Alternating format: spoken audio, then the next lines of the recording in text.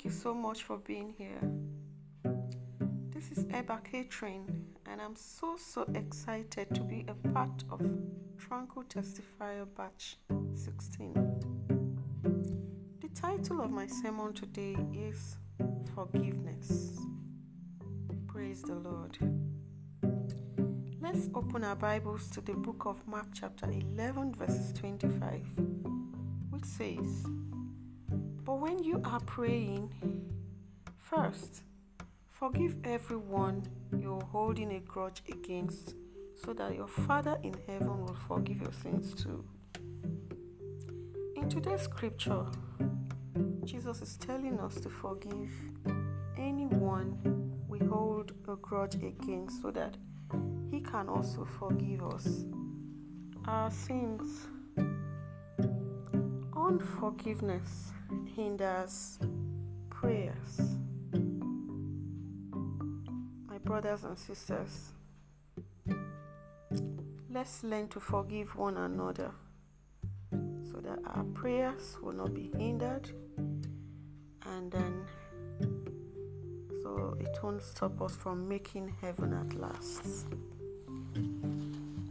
There's something we fail to understand whenever we hold grudges against people who offend us. You're not hurting the person, but rather hurting yourself. Because whenever you hold a grudge against someone, your mind can never be at rest. You're killing yourself. So try to let go of whatever you're holding on to. For example, people who have unforgiving spirits, they can pick offense and never forgive for years.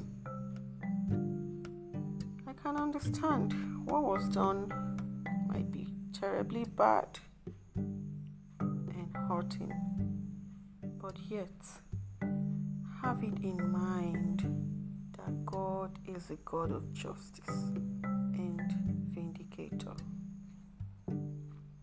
So, brethren,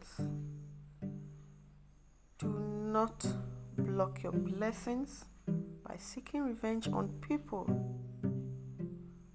who wronged you or hurt you.